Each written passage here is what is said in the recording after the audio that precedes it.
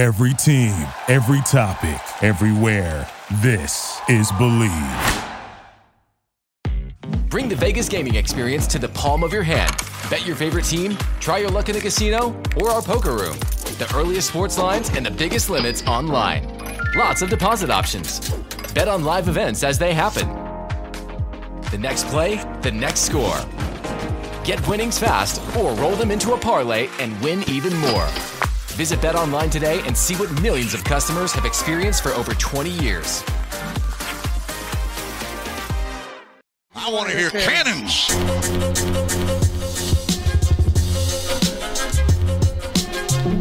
Three-step drop, goes on the end zone. Caught ball, touchdown Tampa Bay. Mike Evans reaches up with one hand and grabs it in. Here they go again. Tempo mode, dropping to throw. Winston out again, throws to the left. It's intercepted into the 35. Outside the numbers to the 40, to the 35, to the 30, to the 25, to the 20, to the 15-10. Mike Edwards, touchdown Tampa Bay. That's the dagger, my friend. This is the Big Nasty. Yeah, Big Nasty Hall of Fame Tampa Bay Buccaneer fan, baby. This is Mike Allstott, Tampa Bay Buccaneers, and you're listening to the Cannon Fire Podcast. Cannon Fire Podcast, brother. You ain't listening, and you're missing out. Woo! And there the cannons go. Fire them. Keep on firing them. Keep on firing them.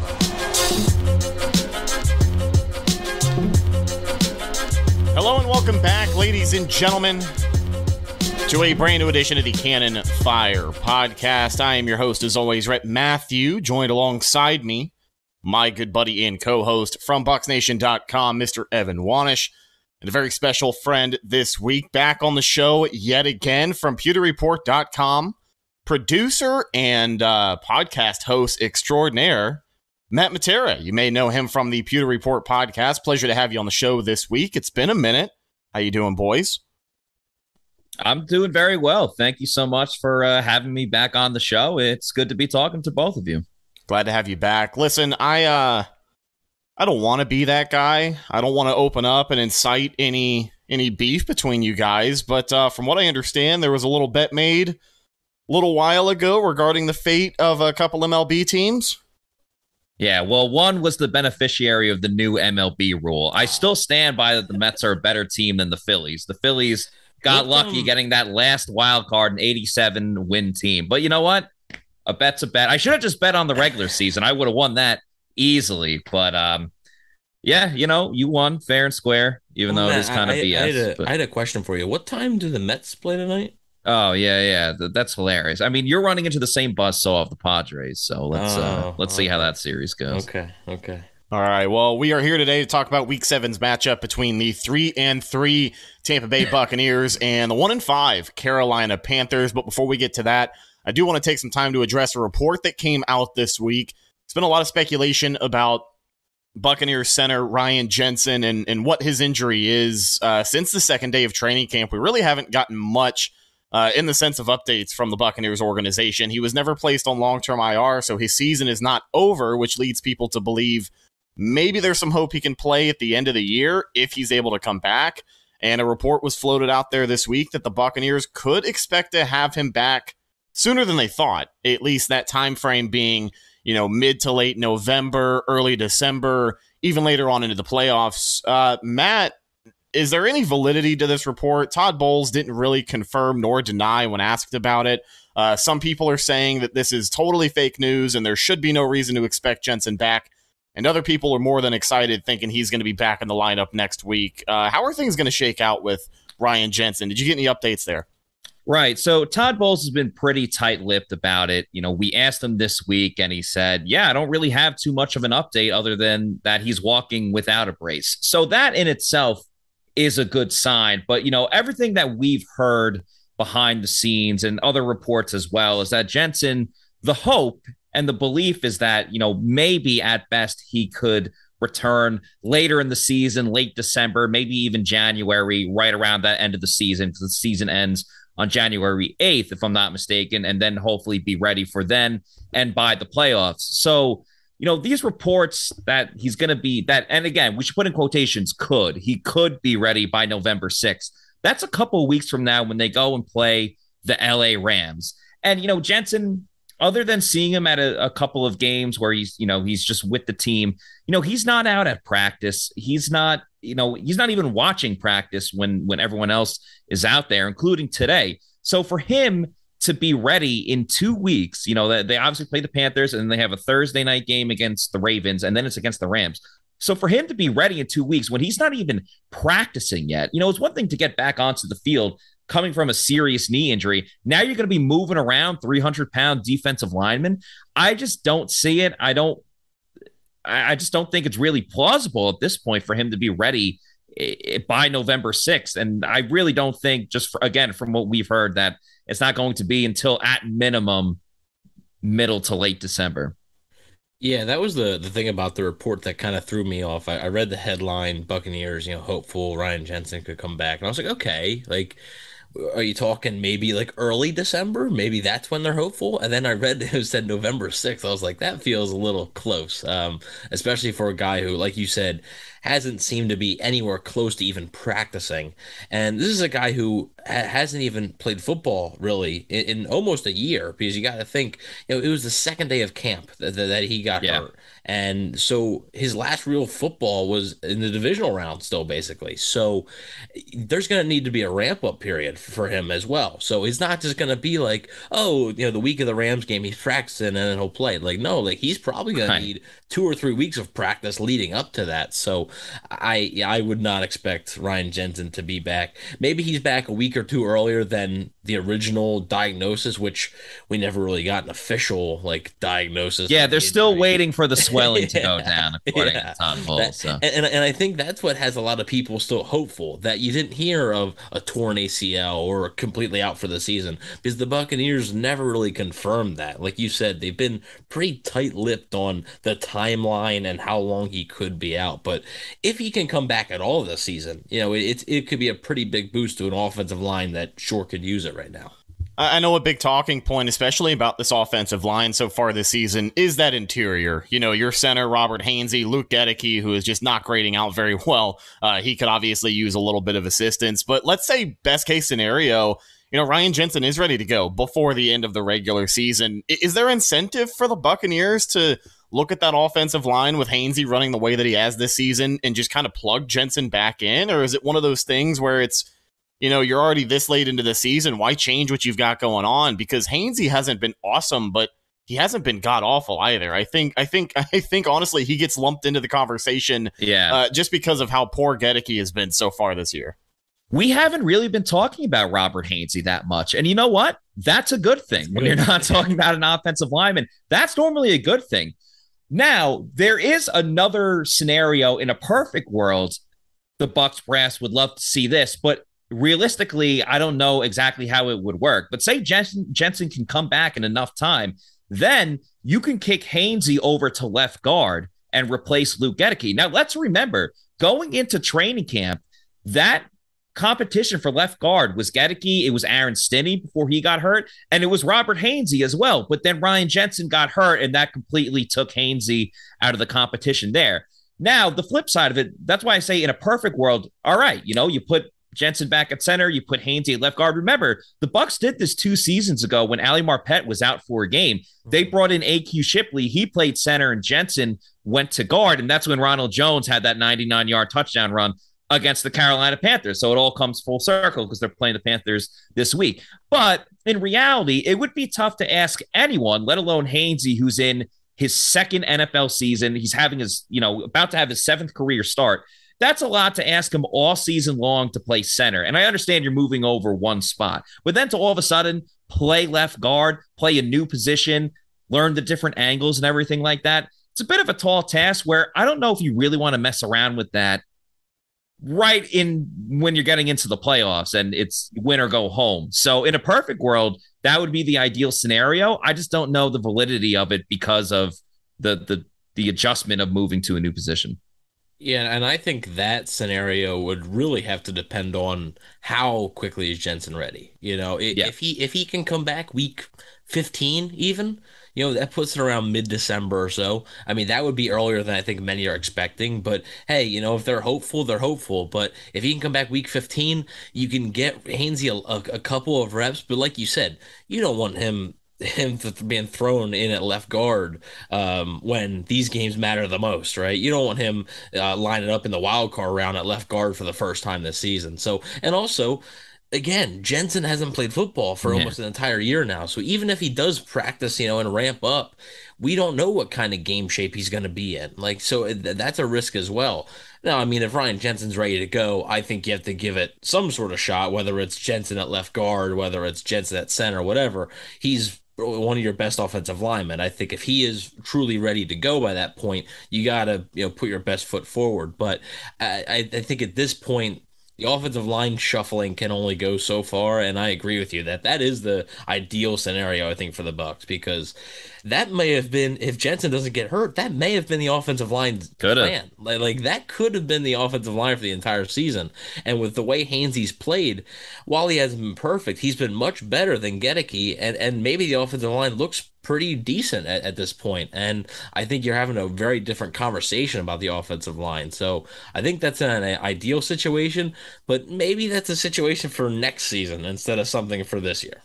We talked a lot about it earlier this week with Sean King on the podcast, and it's really funny when you talk about the context of this offensive line in 2022. Like, do they pass the eye test? Absolutely not. I think a lot of people can look back and say that there's a lot of things lacking on this offensive line, but statistically, they're still kind of where you'd want to be with Tom Brady as your quarterback. I know a quick release is going to cover a lot of that up, but Brady coming into this week, only 9 sacks on the year, which I believe is third least in the NFL. So still statistically a good looking unit, but there's a couple of things that go into that. And Matt, I wanted to get your opinion as we start to dive into the game preview here.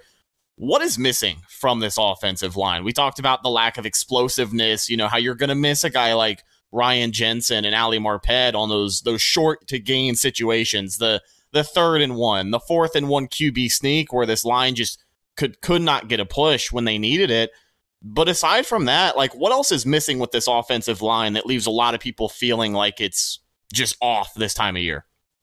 Well, I think one thing is, if you take every offensive lineman individually, it looks pretty good outside of Luke Gedeke. Tristan Wirfs is an all-pro. Shaq Mason has made the Pro Bowl before, and many believed he was going to be an upgrade over Alex Kappa. Donovan Smith is a gamer. He has a high pain tolerance, and he gets better and better each season. Like, remember, Donovan Smith used to be ridiculed for his play, and now he's a guy that probably should be getting Pro Bowl consideration over the past couple of years, but he just hasn't.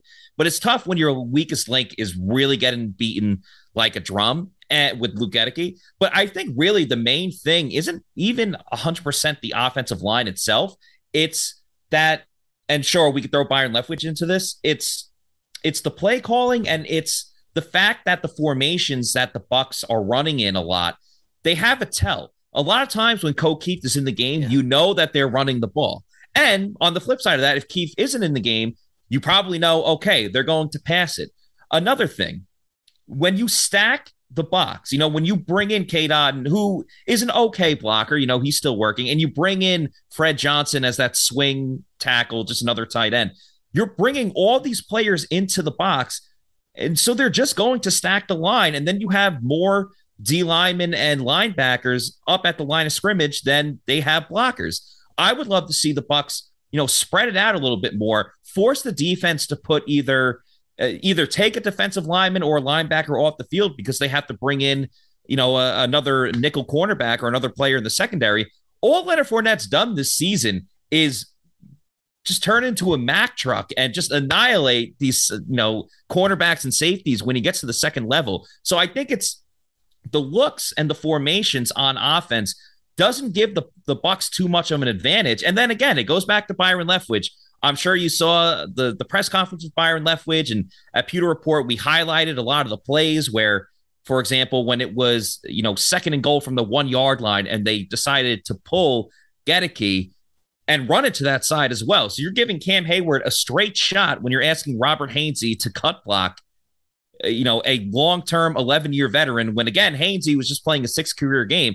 You're setting them up for failure in that instance. So I think it's, your weak link, Luke Gedeke, really rearing its ugly head. Some of the formations, I'd like to see them spread out a little bit more, open up the field a little bit, and then just bad play calling by Byron Leftwich. Yeah, one thing you pointed out with the formations, I mean, there was even some times where one of their tells is they'll have Mike Evans or they'll have Chris Godwin out wide, and then they bring him in closer, and I'm like, oh, it's a run. Like, Yeah. they bring him in closer and almost have him like where a tight end would normally be, and I'm like, yeah, like this is a run. Like, it's just they're either gonna need, and I was even starting to like tally this like during the Dallas game the first week because it was just something that I noticed. I was like, yeah, like every time Keith is in there, it's a run.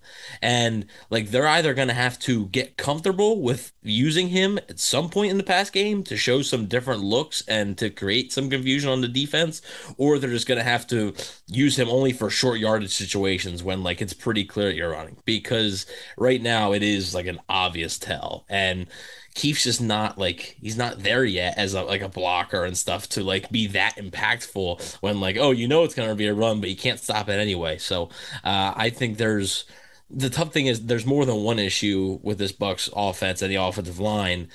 And I think the most frustrating thing is that a lot of it's internal. It's not something that the opponents are doing. It's that what the Bucs are doing to themselves almost. They're almost setting themselves up for failure with some of the first down runs and some of the plays that, Scott Reynolds Fab 5 today really, really hit on it with Byron Leftwich's play calling and some of the plays that he had, including that second and goal where I believe it lost 3 yards. Yep. And then the next play was a sack. So, yeah, I mean it's important, and they seem to just they create these roadblocks in their way, and they can't get by them. So hopefully, eventually, they can break through. There's been at points during the Brady era, there's been points where there's been similar roadblocks to this, but none really quite like this one, or I think to the extreme extent of this one, especially in the short yardage situations. I mean, every 3rd and 1, you're like, oh, I don't know if they're going to get this. Like, that shouldn't be that way. Like, it really shouldn't be that way. And it's got to get better. Yeah, we talk about the offensive play calling, and I know we look back at the Pittsburgh game. There isn't a whole lot to look back at and really like from that game, but something that we saw from the Buccaneers for the first time this season on the offensive side of the ball was a 2 running back set. We saw formations where Brady was back there with both Rachaad White and Leonard Fournette on the field. I know we've established that the Buccaneers are not at any point this season going to establish themselves offensively as a running football team, but I do think you could find some more success with Rachaad White working his way into this game plan, starting to get more touches every single week. Do you think that's something the Bucs could look to do here, maybe mix things up offensively as we get to the second half of the season, Matt? I think they should.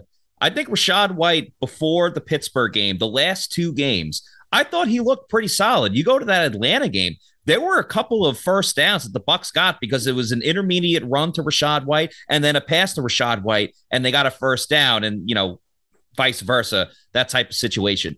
White is quicker than Leonard Fournette, and I love Lenny. We all love Lenny.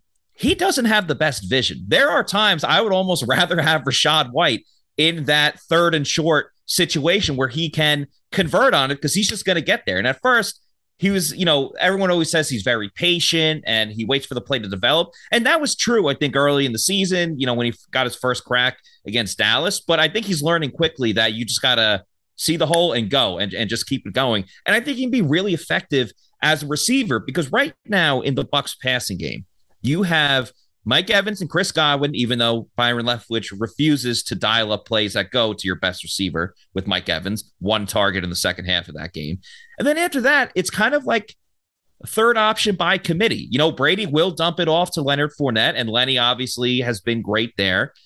But Rachaad White can be equally as valuable in that group. And then you mix in Cade Otton as well, who's now the tight end 1 with Cam Brate out. But I really can see Rachaad White helping in both the passing and running game. And right now they average, it fluctuates from each game, but ever since there was the mea culpa of Leonard Fournette cannot play 95% of the snaps because he won't make it to November. Once they actually started playing Rachaad White, the snap counts have kind of evened out to around 65% for Leonard Fournette and 35% for Rachaad White. I'd like to see that get even a little bit closer because I really like what they have with Rachaad White.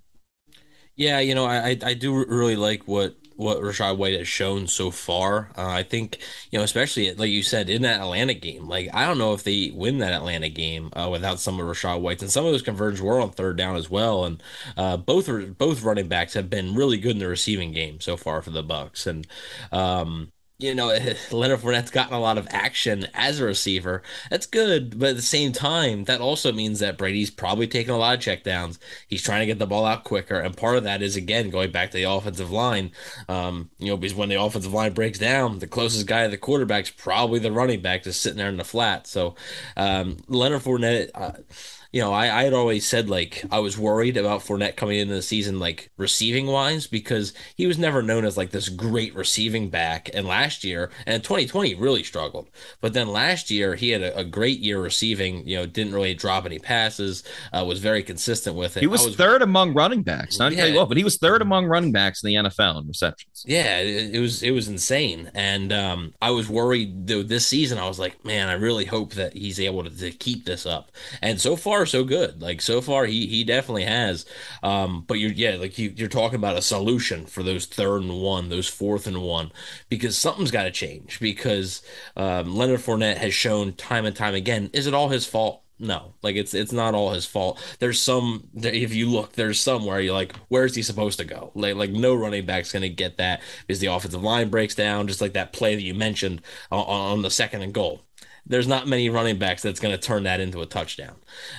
So I do think that Fournette has to be better. And yeah, I would give Rachaad White more carries. I think as the season goes along, like, especially if the Bucs offense is still struggling a little bit on the ground, I think you'll definitely see more of White as time goes on. As we start to dive into Week 7's game preview, we see the Tampa Bay Buccaneers on the road for a division matchup against the Carolina Panthers, who are 1-5 right now.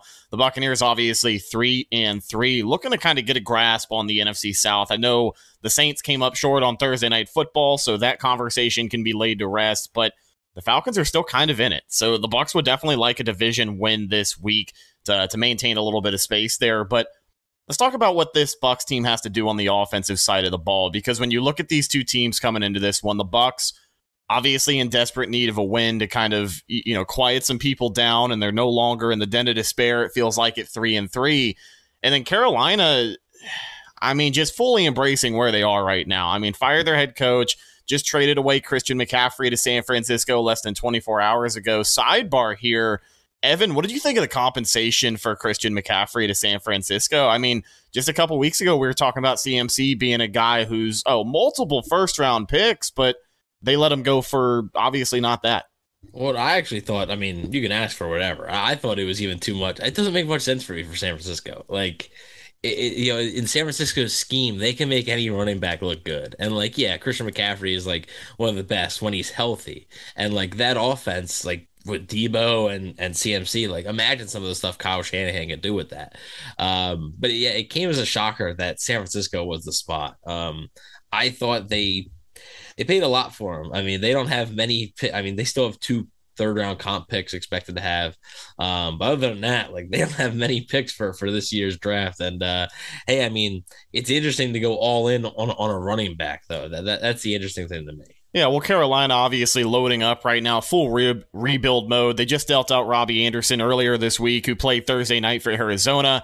Hearing rumblings that DJ Moore is also on the trade block, so looking to get some compensation for him. But on the defensive side of the ball, there are still some studs, and hopefully those guys don't get traded away. I think Carolina is going to make a huge mistake if they look to move a guy like Brian Burns at this point. But, offensively, what does this Bucs team need to do this week to just kind of get the ball rolling? Because they have absolutely owned this Panthers team these last 2 years with Brady in town. And I know it's not a Matt Rule scheme anymore, and people have talked about, teams kind of stepping up, playing better football under an interim head coach. Are the Bucs going to have their hand full on the offensive side of the ball this week with Carolina, even though they are a 1-5 team? Carolina's defense, I don't want to say they're exciting, but, they're a young group that has the potential to at least keep them in games when their offense for the rest of the season is going to be inept because they traded away everyone else. Obviously, they're going to look to take advantage of Luke Gedeke, so you see that with Derek Brown and Matt Ioannidis, so you'll see them try to attack there. I really think for the Bucs, man, you even look at that Steelers game, and really the whole season, as angry and frustrated we get with the Bucs offense and why aren't they doing this and why aren't they doing that, for a lot of it, they've been able to move the ball from their own 20-yard line to the opponent's 20-yard line. That hasn't been the issue. It's getting into the end zone from the 20-yard line and closer. I mean, you can look at the Packers game. You can look at Dallas. They settle for a lot. The Dallas game. The Dallas game, obviously they won 19-3,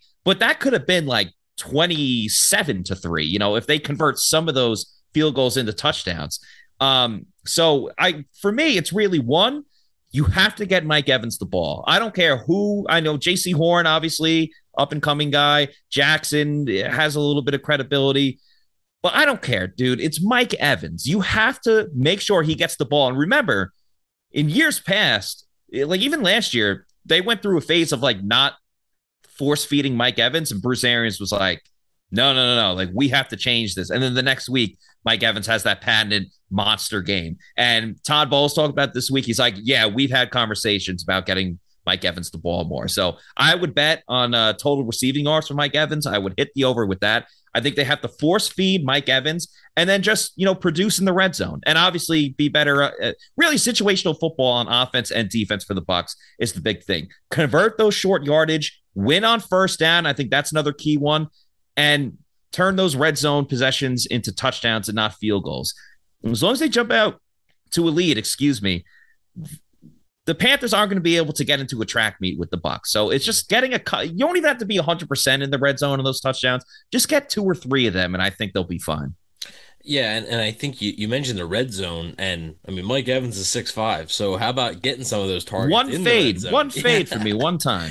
I think you saw it in Dallas, and that just kind of disappeared, and it worked in Dallas. Like, I don't understand. That was their only touchdown in Dallas.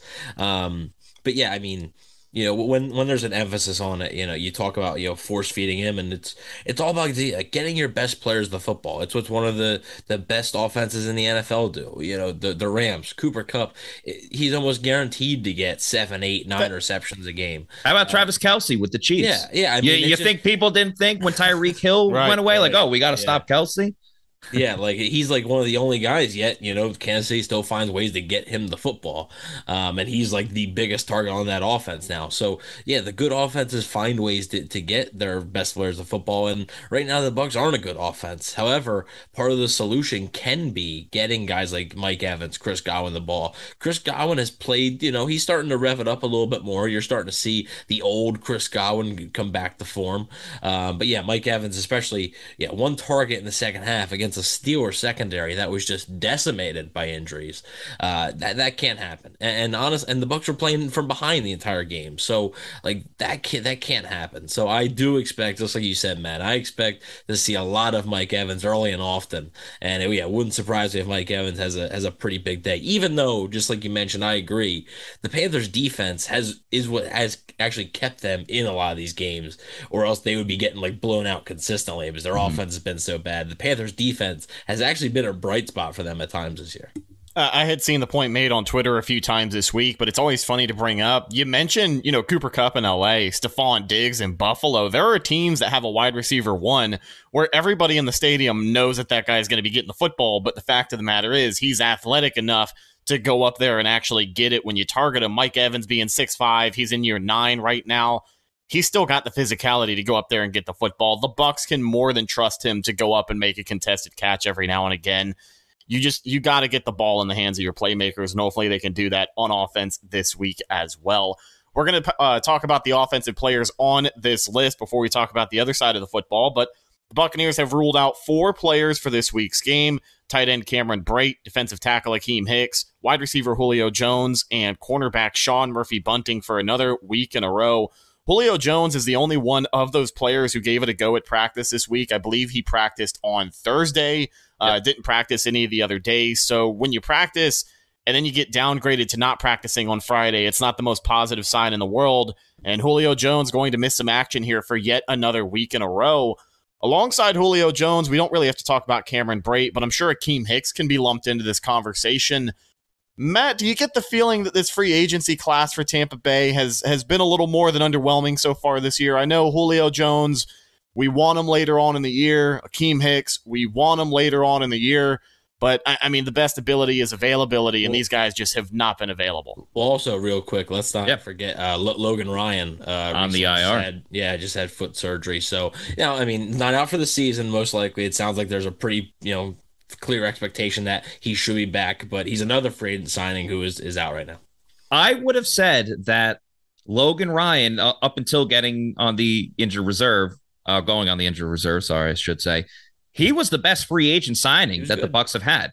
He had that key forced fumble against the Saints. He had the interception against the Packers. So by him going on the IR, the best free agent signing for the Bucs this offseason has been Carl Nassib as a backup outside linebacker. He's done a good job in his role as a backup outside linebacker.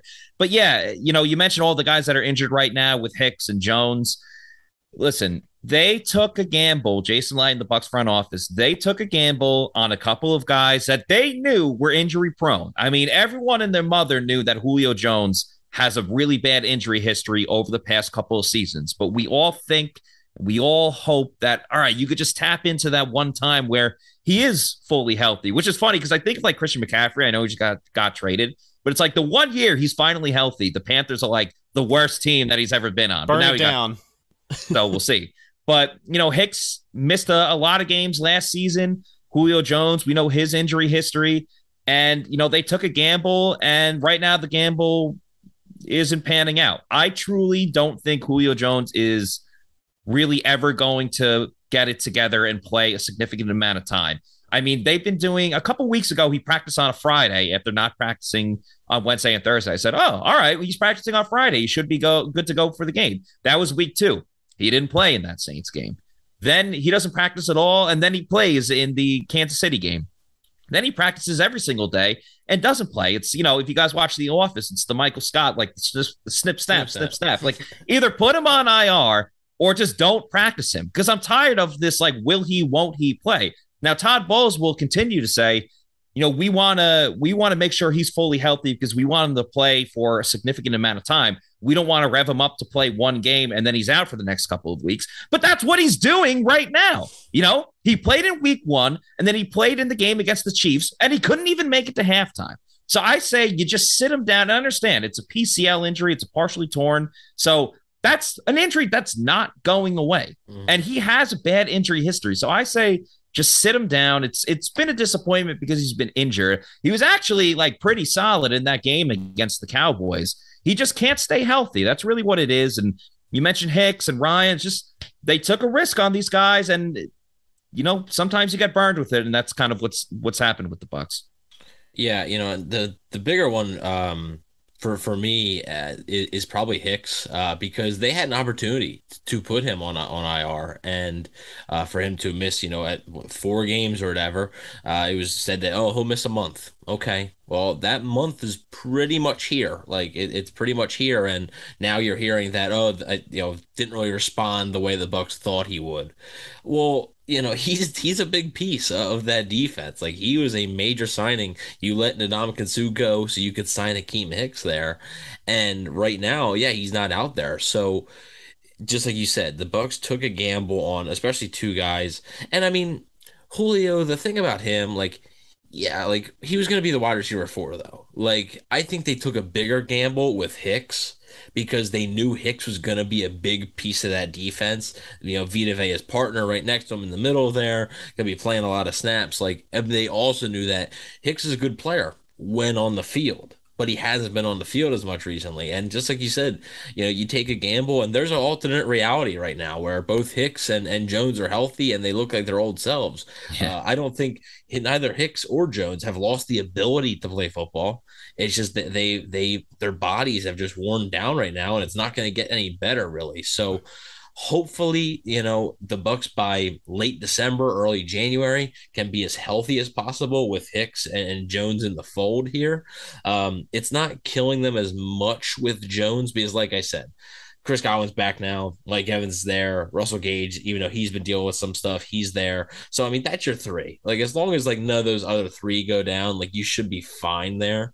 But Hicks is the one that is disappointing. And I agree with you. Logan Ryan was definitely their best free agent acquisition so far.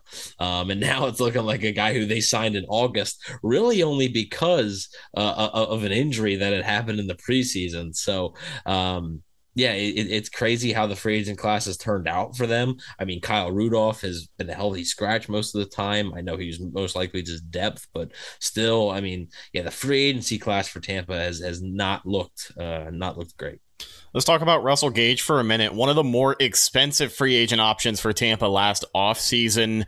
I mean, he's been out there. Don't get me wrong. He's registered catches. You know, when he got targeted last week, it seemed like he was able to make some of the plays, except for the drop in the end zone that a lot of people talk about. But aside from battling injury, you know, where is he at? Do you think this $10 million man for Tampa Bay is going to show up between now and the end of the season? Also, just shout out to our good buddy James Hill, a.k.a. Mr. Bucks Nation. $10 super chat. Says, let's go, boys. Pleasure to hear from you. But what's going on with Russell Gage, Matt? Yeah, I truly don't think that he's 100%. You know, he got hurt in training camp right before the joint practice with the Titans, and I honestly just don't think he's really recovered ever since then. He looked slow out there, and I'm telling you, at training camp, and you guys were there, like, he was balling out at training camp. He was making great plays up until that hamstring injury, and you know, even the receptions he's making, like, he's averaging. Like, he's only like 5 yards down the field when he's making these catches. They've been a lot more, and maybe that's a microcosm of the Bucs offense because they haven't really had the explosive 20, 25-yard plays. But every time Gage gets the ball, it's only like 5 yards down the field. We're not seeing that explosiveness from Russell Gage that we've really wanted to see. So I really hate to say it, but right now, he's just a guy that they overpaid for. He's not their wide receiver number 3. And you mentioned before that Julio is supposed to be that wide receiver number 4. And I agree. That's what we all thought going in. But that Dallas game, Julio was a lot more of the number 3 than Russell Gage really was. And then Julio got hurt. So Russell Gage was the de facto 3. And he really hasn't had an impact on the game, except for the Packers game. Obviously, he scored the late touchdown. That was his best game. And he looked hobbled every single time he got up. But you know what? Mike Evans was suspended. Chris Godwin wasn't available for that game. So they really didn't have any other options. Right now, he's just an overpaid guy. I hope it changes. But again, he's dealing with like a lingering hamstring injury, which doesn't get healthy overnight. So I don't love what I see right now with Russell Gage.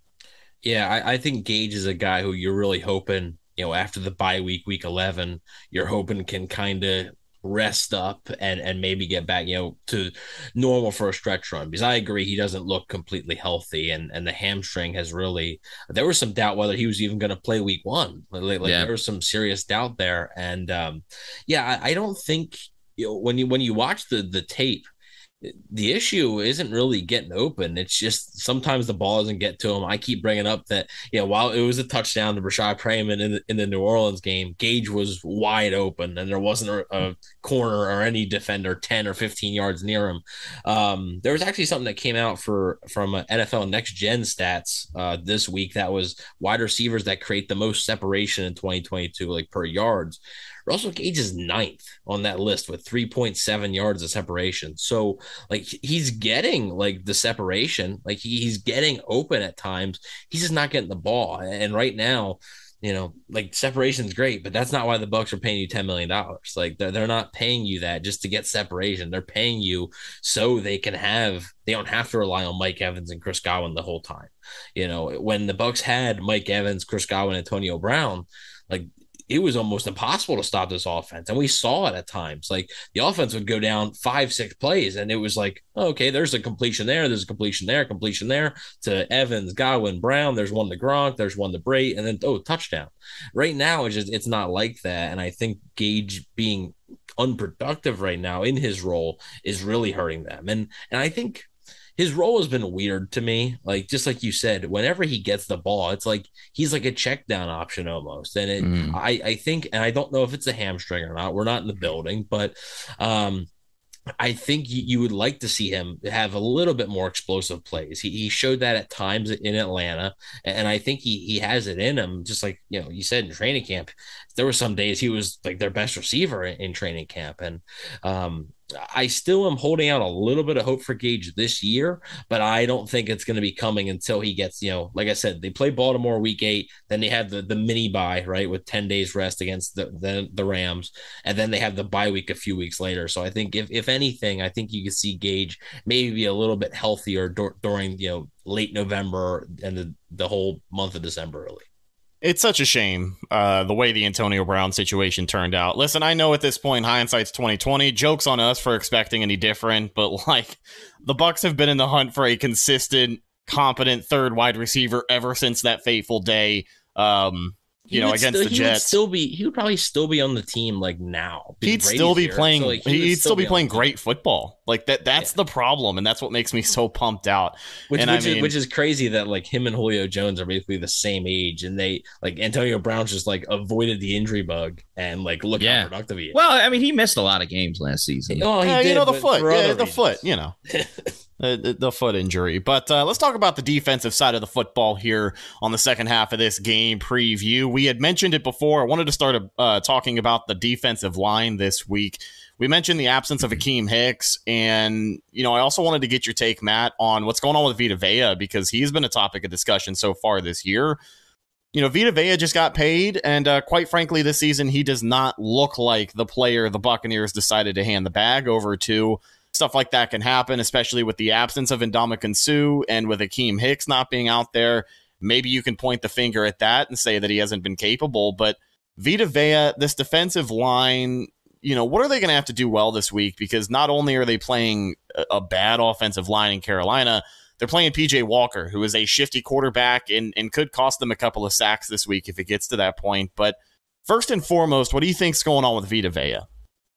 For Vita, I think one thing that is tough to measure is that he's really learning about how to become a leader of this team. It's not something you could just flip like a switch. Like, let's remember, like, he was a team captain this year and he did get that big contract. And, it's been one thing where he's really had defensive linemen take him under his wing, whether it was Will Golson or Ndamukong Suh. And now that Suh's not in there, who's really supposed to hold Vita Vea accountable? And I think Vita, he's picked it up the past couple of games, but I think it's really just been inconsistency for Vita. Where's that guy that it takes 3 offensive linemen to block you? What it felt like at some points. I mean, he's not gaining any traction in the trenches along the defensive line. I think that's why you've seen the run game really suffer because of it. So I think they're really missing the fact that Suh's not there, just for like a little bit of attitude, along that defensive. Kind of like how the offense,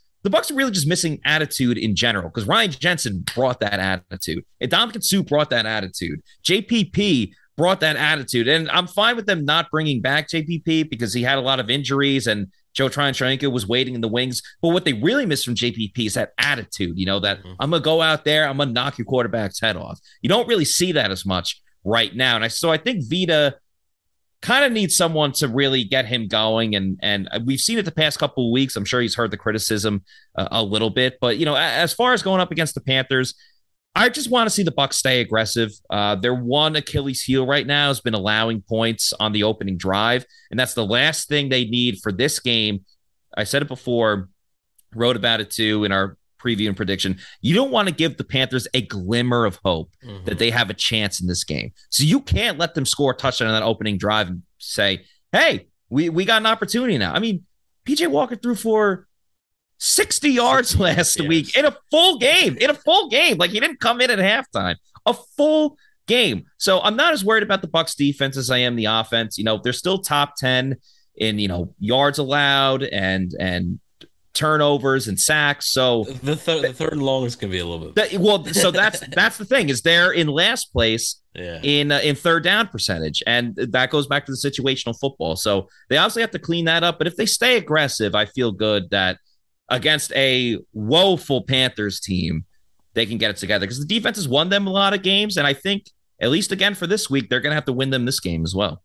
Yeah, I'm not expecting an offensive juggernaut from the Bucs. So I think that, the defense, and with the one thing that they didn't do against Atlanta, the one thing they didn't do against Pittsburgh, and I think partially the reason that both those games were as close as they were, and obviously another big reason why Pittsburgh was a loss, they haven't come up with a turnover. They haven't had a turnover the past 2 games, and they got close in Pittsburgh. Like they did get close. Steve Delaney, so close. And I think the Bucs probably win that game if the Bucs recover that fumble. But that was like mostly Pittsburgh's fault. Like, that wasn't anything the Bucs really forced. So I think you're gonna see a pretty aggressive defense, and if this defense gives up anything, like over 20 points or even over 17 points to this Panthers offense, I mean, I don't know, man. Like it's bad, right? And like they're trading away pieces, like they've given up. Like, and obviously like the players aren't going to sit there and say, "Oh, well, I guess we'll stop playing." Like, no, like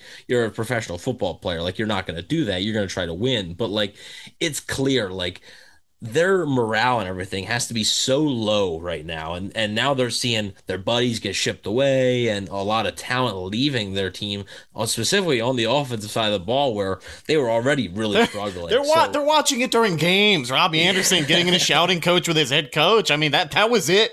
You know what I mean? That was him negotiating the trade to let them know, hey, I'm going to be out of here. Yeah, it's just, right now they're so far down in the dumps. And just like Matt said, you got to step on their throats early. After the first quarter, it's got to be 10-0, 14-0. It's got to be something like that. At halftime, you got to be up 14, 17 points. And, so the Panthers are sitting there in the locker room saying, oh, here we go again. Not saying, oh, man, if we make this play, we're going to be right back in this game. So I do agree that I think the defense needs to have that killer instinct. And right now, so far this season, they've had it at times. They had it in New Orleans, and they had it repeatedly in Dallas. And even against Green Bay. Green Bay, they were great. Drives, they didn't allow points in the second half. Exactly. They couldn't really do much more. And like the opening drive stuff, they've allowed a point on every single opening drive, like to start the season. So, and it's hurt them. And the first two games, it was field goals. Now they're starting to turn into touchdowns that teams are scoring on opening drives. So, it's well, I guess I don't think Atlanta didn't score one, right? Because Atlanta didn't score for a little bit, but so I was wrong there. But 5 out of 6. Still not a good ratio. Yeah, still not a good. And the Kansas City one, look, you're starting with the ball, 25, like whatever. But I just think, the defense needs to be aggressive. They need to come out. They need to get turnovers. This Panthers offensive line is improved, but it's still not great. And it's something that the Bucs should definitely take advantage of with a lot of their matchups. So what is the measuring stick coming into this week with Tampa Bay? Because, we can talk about if the Bucs win against Carolina, they can win an ugly game, but that's certainly not going to win a lot of people over at this point in the season. When you're 4-3 and you struggle to beat a 1-5, or I guess a 1-6 Panthers team in this situation, people aren't going to be too happy about it. But what do the Bucs need to do this week, Evan, to leave you with the impression that, hey, this team can still turn it around, whether it's on the offensive side of the ball or the defense kind of finding a rhythm and getting more consistent? What do they have to do to this bad team? Because I know you said it's not going to be an offensive explosion, so maybe they're not going to beat them by 28, but what do they need to do this Sunday to kind of leave you with that feeling of hey, they can eventually fix this and they're on the right track? Yeah, I think you need to see more on the offensive side of the ball, specifically, just like we talked about earlier, situations in the red zone. Just like Matt said, do you have to be 4 for 4 in the red zone? No, but 3 for 4. Even 2 for 4, like even converting 2 touchdowns and 14 points right there, like that would be a positive. I think the 3rd and 1s, the 4th and 1s, I think those small things, even if you don't put up a lot of points, if you're improving on areas such as the red zone and the short yardage situations, I think that would be a positive sign that, hey, maybe they are starting to get it, together a little bit more. As far as the defense, the pass rush rushing 4 to me, because the Bucs, they're still one of the highest in the league. I don't think they're the highest anymore in sacks, but they were, for a while, they were pretty high up there in sacks in the NFL for a defense. And they've been fine, but their issue is they can't get consistent pressure with just 4. And we saw that in Pittsburgh last week, the 3rd and 16, they rushed 4. Trubisky had all day to throw. The 3rd and 11, they rushed 4. Trubisky was able to roll out and find Chase Claypool for the game clincher. And that comes back to that killer instinct. A 3rd down sack right there, a 3rd and 16 sack for a loss of 5. The Bucs are getting the ball almost at midfield right there. So I think rushing 4, and it's something that we've talked about a bunch on this podcast, really ever since Todd Bowles got here, because of how blitz happy he can be, especially when you're only rushing 5 or 6 and you're getting success there. But when we saw in the Rams game last year, blitzing is not a recipe that's always going to be successful. And I think it puts your defense in some dangerous situations, and not necessarily for this game, but like for the rest of the season. I would like to see if they can get consistent pressure this week with just rushing 4 guys. So, I mean, Shaq Barrett has been pretty disappointing the last few weeks, and I think he's the guy on that defensive line that you have to be looking at right now. Joe Tryon-Shoyinka's played decent the last few weeks, but I think Shaq Barrett is the other guy besides Vita Vea. I think Shaq Barrett's the other guy that he's got to play better, and I think it could start this week in Carolina. Yeah, I think with Shaq, he only has 2 sacks, and they both came in that New Orleans game. And I do think he's had some good rushes where it's opened things up, like when Deidre Sanat got a sack and a couple of the other guys. But at the end of the day, you paid Shaq Barrett that money for his contract to get sacks against the quarterback. I will say Shaq is a very streaky pass rusher. I mean, you go back to I brought that exact word up on the last show. Yep. Yeah. Well, I asked, we spoke with Casey Rogers, the co-defensive coordinator. I asked him, like, are you surprised that Shaq only has 2 sacks? And he's like, yeah, but he's a very streaky player. You go back to his 19.5 sack season. I mean, he was having like 2 games in a row where he'd get a hat trick of sacks. So I think Shaq just needs that first one, and then the door will be knocked down after that. But in general, for the Bucs, man, couple things I want to see. One, I want to see a complete game. In all the Bucs wins, we have not seen a complete game of football yet, especially like that Falcons game. The offense finally looked good, and then the defense let them right back in because the offense had 3 straight 3-and-outs, So they just haven't played that complimentary, complete game of football. I want to see the Bucs offense score a freaking touchdown in the first half, man. Yeah. They refuse to score until after halftime, and that's really been a huge deal. And I'm throwing out the Kansas City game because you were down 21-3. So you were in desperation mode. You had to throw it everywhere. But after that, they're not even making it remotely competitive in the first half. So I want to see them at least score 1 touchdown in the first half because they really haven't done that too much. And then by the third quarter, middle of the third quarter, I want to see at least a turnover by the Bucs defense. And we talked about just giving the Panthers no glimmer of hope with like, how would I feel good about the Bucs? At no point from the middle of the third quarter on do I want to see the Panthers within a 1-possession game. I don't even want in the back of my head or any Bucs fans' heads being like, oh man, like if they don't get this third down here, the Panthers are going to get the ball and they have a chance to take the lead right here. That absolutely cannot happen because that means they failed in their goal to, completely just massacre them and make sure that they have no chance. So that's really what I'm looking for the Bucs. Just a complete game where you have control and you don't relinquish it for the whole game. I agree. I mean, over the last 2 seasons, this Panthers team is someone the Bucs have dominated, right? I mean, they are 4-0 with Tom Brady as quarterback, and they are in worse shape than they ever have been coming into this matchup. So there should be no excuses from Tampa Bay.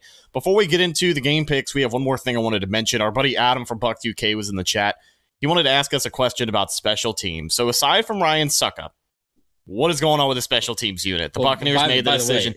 Ryan Suckup's the best player on this team. Oh, I know. He's the MVP. Yeah, that's what Ryan Suckup is. 100% team MVP thus far this season. But the Buccaneers made the decision to move on from a friend of the show, the People's Champ, Bradley Pinion. He gets shipped off to Atlanta. He's having one of the best seasons of his career so far, and people seem to be a little underwhelmed by rookie kicker Jake Camarda. What's going on in that department? Do you think Camarda is going to get better?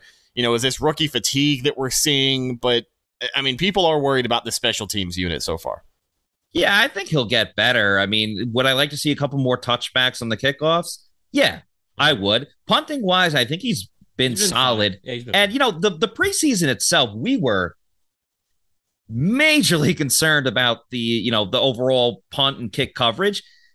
And because it was bad in the preseason. And then it looked like they had turned things around, and then the Steelers, take the opening kickoff. 89 yards. Yeah, exactly. So, they got to clean that up. They have Zion McCollum in there now, who's obviously he has that 4.3 speed. He's pretty quick, even though it was Jamel Dean that ran down the returner. It wasn't even McCollum. So I don't know. Punt coverage wise, I think they're actually pretty solid. D. Delaney is a solid, gunner going down the field. They've thrown Scotty Miller in there. So they're moving things around. Kickoff obviously has to be cleaned up, but maybe if more touchbacks get involved there, then that helps out. I want to see something with the return game, though. I was kind of backing Jalen Darden for a little bit, but I mean, he just had a dreadful performance against the Steelers. He's afraid to go up the middle. He loves the side. No one loves anything more than Jalen Darden loves the sideline. And what's funny about Darden too is that people have complained about his efficiency so far this year, but this has been one of his most productive years. It was as a way Bucs better. Returner. He's graded out pretty well among NFL returners. Like, he's been better than average this year. Well, he was better than last year, but last year was abysmal because he was on roller skates and he just couldn't. The thing I want to see with Jalen Darden more than anything else is, why is he the punt returner? Because he's fast. He's one of the fastest players on this team.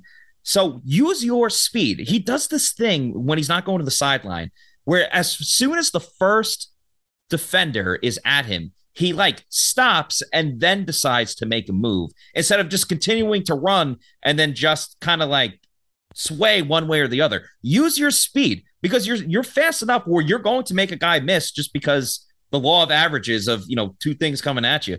He stops and that lets the guy wrap him up, and he's not going to break tackles through physicality and force because he's a smaller player. So use that speed, make a quick cut. Don't stop and try to spin and do these things because you're not breaking tackles that way. You just have to rely on your speed and finding the open space, and he hasn't done that too much.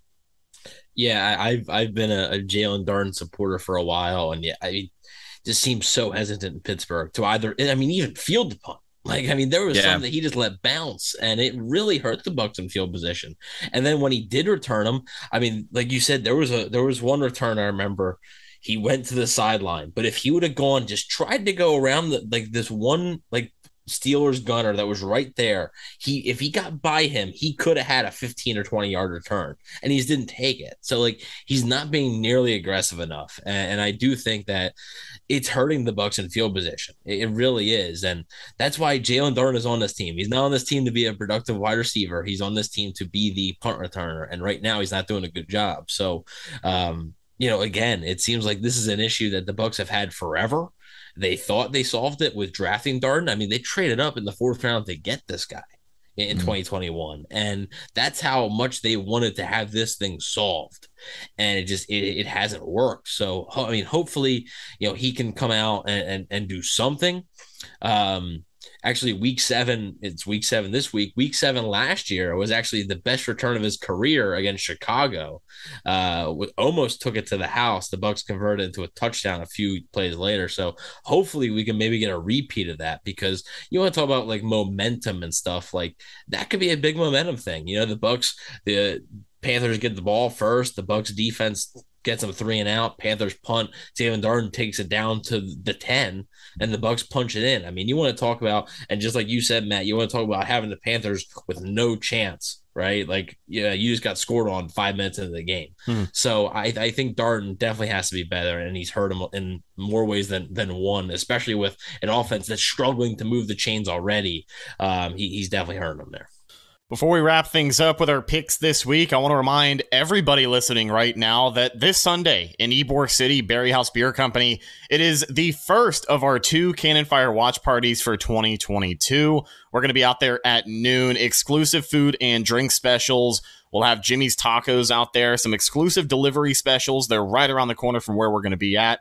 So more information on site, but it should be a lot of fun. Looking forward to getting that up and going for the second year in a row. We'll be out there before the game, going live on YouTube, and then we will be live immediately following the game, just like we always are, right here on youtube.com/Cannon Fire Podcast. I will be joined by Evan Wanish and James Hill, Mr. Bucs Nation. Too cool to go this year, but that's all right. Maybe we can catch him at the next one in November for Tampa Bay versus Cleveland. But let's get into our picks this week, brought to you by betonline.ag. Bucs and Panthers, October 23rd, 1 p.m. kickoff. The Buccaneers, 13-point favorites. I looked at that line at first. 13 now? Yeah, I saw it at 11 at one point. I think it's 11. I've got it on the lines.com right here, and it's up to 13. It could be different now, but I was kind of surprised.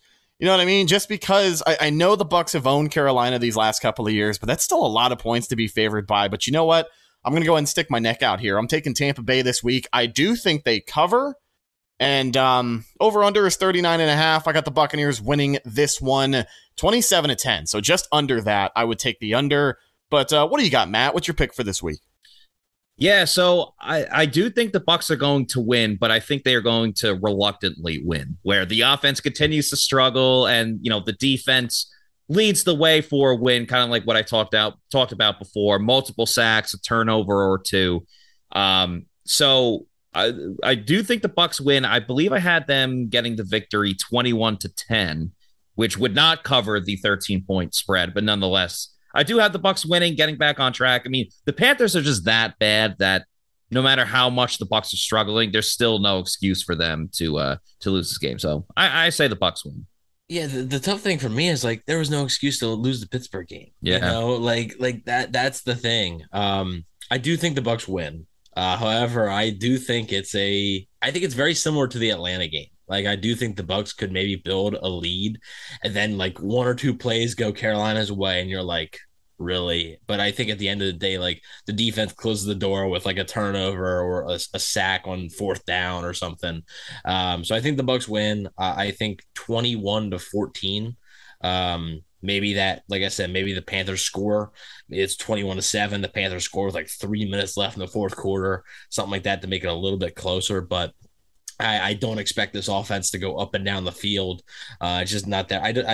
I can't have much confidence because of what I saw last week. What we saw the rest earlier this season was concerning, and then it reared its ugly head in Pittsburgh.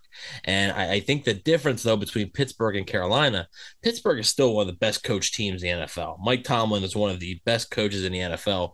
I thought they were going to come prepared to play. And I just don't know if you could say the same for Carolina. Carolina is in much more disarray right now. I think the Bucs need to take advantage of it because, it's crazy to say, this is a must-win game. You lose this football game, and we could be talking about missing the playoffs here because even though the NFC South is weak, this is just a game that you absolutely, under no circumstances, can lose. You just can't. You have a prime opportunity to go to 3-0 in the division, 2-0 on the road in the division. That's a big thing as well. So I think the Bucs have to take advantage, and luckily, I do think they do, even though it won't be as pretty as some Bucs fans may want it to be. Well, they call me the eternal optimist for a reason, and both of you guys have the Bucs winning the game this week, but not really winning anyone else over in the process. So it'll be interesting to see if the Buccaneers can clean up a lot of those execution errors this week that we saw on the field against Pittsburgh. But it should be a good game regardless. With all of that being said, ladies and gentlemen, that's just about going to do it for this week's game preview edition of the Cannon Fire Podcast. Big shout out to our buddy Matt Matera from PewterReport.com for jumping on the show with us this week and breaking this one down. Matt, where can the people find you and your awesome content? Yeah, you could see all of my work at PewterReport.com. You could follow me on Twitter at Matty4_Matera. That's Matera. And make sure you subscribe to our YouTube channel, Pewter Report TV, and all of our social media at Pewter Report. Follow our show on social media, Facebook, Instagram, and Twitter. All of those are Cannon Fire Podcast. Best place to go for updates on the show and, of course, Tampa Bay Buccaneer news as it happens. Speaking of Bucs news as it happens, you can follow my co-host Evan on Instagram at Bucs_Daily, #1 Buccaneers fan page on Instagram. You can also find him on Twitter at EvanNFL. Check out his written work at BucsNation.com. You got anything in the hopper this week, Evan? I started the Stock Up, Stock Down series that I was going to start, and the first article should be out now, so check it out on BucsNation.com. And also, we put out our preview and predictions today with a couple of predictions, so hopefully they were pretty much all wrong last week, so hopefully this week they can be a bit closer. Last but not least, you can find myself Instagram and Twitter at Redicus, RHETTAKUS. If you follow me, I will follow you back. Big shout out once again to our buddy Matt Matera from Pewter Report for jumping on the show this week. I am your host, Rhett Matthews, signing off for my co-host Evan Wanish and Matt Matera. We'll catch you Sunday after the game right here, youtube.com/Cannon Fire Podcast. We'll talk to you in the next one. Until then, and as always, thanks for watching, and go Bucs.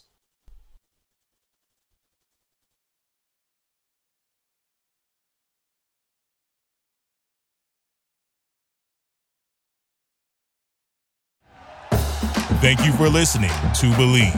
You can show support to your host by subscribing to the show and giving us a 5-star rating on your preferred platform. Check us out at Believe.com and search for BLEAV on YouTube.